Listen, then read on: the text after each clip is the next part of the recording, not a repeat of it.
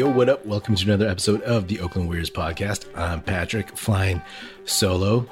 And that was a feel-good win, if I ever saw one. The Warriors beat the Detroit Pistons 102-86 in a game that was decided pretty early on. There's been a lot of blowouts lately, either the Warriors blowing people out or them getting blown out. But this was a game that they definitely needed after a rough road trip, being back at home, having Steph back on the court after taking a day off with his hand issue. It was just nice, you know? It was nice to see progress in pretty much every facet of this team. Klay, he led the team with 21 points. He looked good. He looked strong. He looked active. He hit the floor a couple times on drives and on defense, and he got back up with no problems, no issues. So that's always a relief. Still, when I watch him go to the ground, I'm like, is he getting back up? Is he going to have a limp?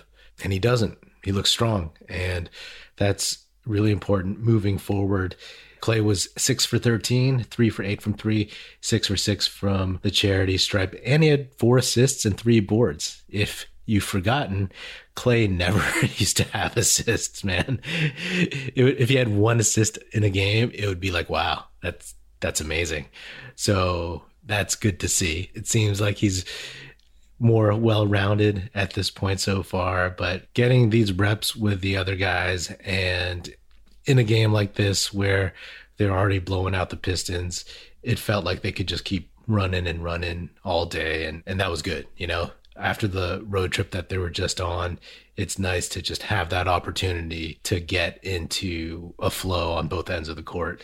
It was cool to see him get minutes with Wiggins and Poole, because I think those are the two guys, and I've kind of alluded to this, those are the two guys who are going to have the biggest adjustments in terms of getting used to Klay being on the court with him, and then also just getting used to Klay taking their minutes and their shots, to be honest. I felt like Poole looked better and more aggressive than he had in recent games. He went to the basket a lot more. He'd been settling for long threes. He attacked the basket, only got 1 free throw out of it. And honestly, he got blocked a couple times. But that's what he needs to do. And that's what this team needs him to do instead of just jacking up long distance threes nonstop. They need him to drive on people and keep people honest. Andrew Wiggins, he was 8 for 13, 3 of 7 from 3, 19 points plus 20. You know, I was going through some older episodes from last season, and it's funny because I had remembered, but I didn't realize how often I talked about Wiggins not showing that Maple Jordan athleticism that everybody had talked about he was supposed to have had in Minnesota. He didn't do that much last year, but this year he's super aggressive, showing off that athleticism. He had a really nice dunk on the break on a pretty sweet pass from Steph, and, you know, you love to see it. I don't know what it is. Maybe it's just the vibe on the team, the fact that they're so good. Maybe he's just more comfortable, whatever. But it's great to see him getting up there and putting pressure on the rim. Past Warriors teams have not had this many guys who could put that pressure on the rim. But now you have Wiggins, you have Kuminga to some extent, you have Wantescon Anderson, and of course you have Gary Payton II, who just kills the rim. Steph had a decent game, you know, 6 for 11, 4 for 8 from 3, 8 assists, 18 points. He did seem to like jam his finger on a pass towards the end of his night, and that was on his left hand. So he broke his left hand in the 2019-2020 season. He tweaked his right hand on this recent road trip, which made him sit out a game. And then he may have jammed a finger on his left hand in this one. Hopefully it's not a big deal. That would suck if he had to sit out. This week of games for the Warriors is a pretty nice set of games, a very winnable set of games, especially without Draymond. So hopefully he's all right. I'm sure there will be some reporting and questions post-game about that. Having Draymond Green, even though he's out, having him on the bench, standing up, yelling, coaching, instructing people like Kuminga, that's huge. I talked about how not having him on even the bench on the road trip just was a little bit deflating for the team, right? He has so much energy and so much knowledge that you're obviously missing something when he's not on the court, but you're also missing a whole hell of a lot when he's not on the bench, not in the locker room, and all those other behind the scenes moments. Jonathan Kuminga. My favorite guy to talk about. He had his first double-double of his career. He had 12 points, 10 boards. Only shot 4 for 10, but he was 2 for 4 from 3 and 2 for 2 from the free throw line. One of the things about Kuminga, Aram in Toronto always brings this up, is that he doesn't rebound that well. And my thing was that I'd seen him rebound well and put in effort, but he made a point about getting boards in this game. They said on the broadcast that Kerr had talked to him about that, and he definitely listened. You know, getting a double-double is a nice way to be like, hey, I can rebound. So that consistency, that motor, and making sure he puts in a high effort at all points of the game is something he's learning. And as a 19-year-old, he's just going to get better and better. And that's why, like, learning from guys, from future Hall of Famers, from dudes who have won 3 titles is a big deal. You know, that's the culture. But yeah, this was solid all the way around. Granted, the Pistons stink. You know, they're not as bad as they were when the Warriors played them in Detroit earlier in the season. But hey, they've gotten a little bit better. Cade Cunningham looks better. He started the season with an injury, and then when he finally started playing, he was a step slow. His shot was off. His timing, his rhythm was all off. But now he looks good out there. Again, this rookie class, I was texting with Aram in Toronto, and this class was always said to be a very, very excellent class.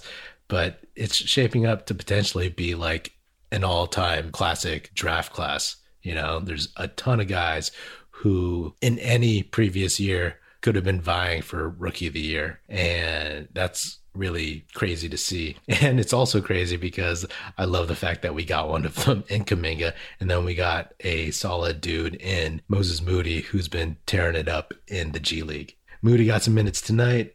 Didn't shoot that great. He missed all 3 of his shots, but he hit his 4 free throws, and he was aggressive. You know, he was showing some of that confidence and trying out some things that he did in the G League. And that's what you want, especially in a blowout game where there's a bunch of garbage time.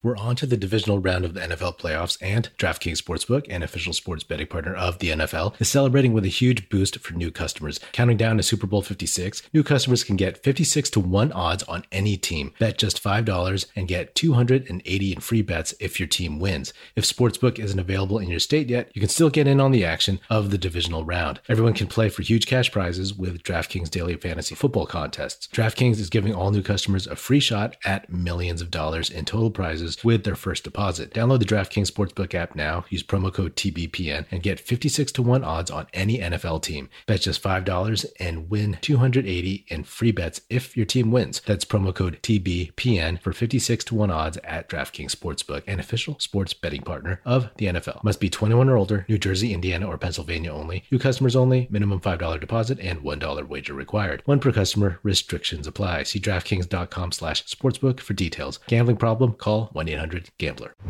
So right now, the Warriors are 2.5 games behind the Suns, and they are 2 games. Wow, 2 games only ahead of the Grizzlies. I can't believe that.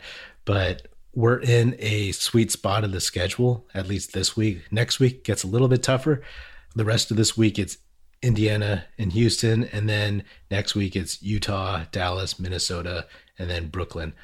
All those games are gettable, especially if the Warriors start hitting their stride.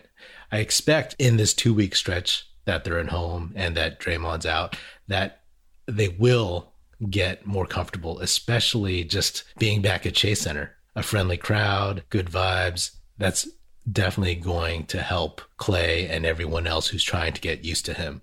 And once Draymond gets back, hopefully it's not too far down the road. But once he gets back, Klay knows how to play with him. That should come back relatively quickly, and everybody else knows how to play with him too. So these rough patches still have some here and there. You expect that, but start watching to see if they get a little bit more comfortable, if Klay starts knowing where guys are going to be, and if guys are going to start knowing where Klay's going to be, where he likes the ball, where his shooting pocket is, when Klay wants the ball, when Klay's hot, all these things. I imagine, especially this week, that they'll start figuring some of those elements out. One thing, towards the end of the game, Klay was coming back in for his final run, and the cameras caught him on the sideline at the scorer's table doing this like knee exercise or this knee loosening warm-up thing. And I just have to point out that I totally do that. I do that every time I work out, every time I go running. It's something that I learned when I was in film school, not in a film class, but I took a Tai Chi class, and that was one of the first things they taught us.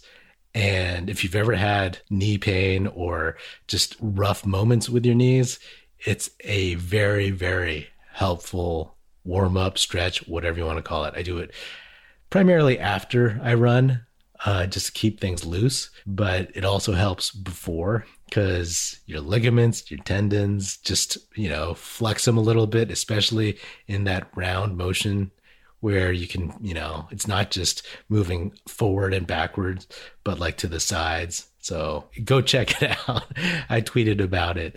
So go check it out if you're at all curious, because people were like laughing, saying like, oh, Clay's crazy and stuff, but that is a legit thing. And when I saw it, I was like, oh, hell yeah. Hell yeah. But yeah, honestly, expect a different team after this homestand. And also, hopefully this means Steph is out of his funk, right? He got a little time off, healed up a little bit. Hopefully his left hand is fine, and he's back out of that shooting slump. He'll still have some time to work that stuff out, but, this is a good win. Like I said, classic feel good. Anyway, this has been another episode of the Oakland Warriors podcast. Be sure to subscribe wherever you get your podcasts. Feel free to hit me up on Twitter at Patrick Epino, EPINO, or at Oakland Warriors. Check us out at oaklandwarriors.com. And be sure to tell your fellow Warrior fan friends to tune in and listen. The Oakland Warriors podcast is produced by National Film Society and is a part of the Basketball Podcast Network. And if you're so inclined, please do leave us a 5-star rating on Spotify and or Apple Podcasts. And on Apple Podcasts, leave us a review and say some nice stuff about us. That would be very much appreciated. That's it. Music in this episode provided by Paper Sun. Special thanks to Paul Amardo for production support. See you next time, and go Dubs.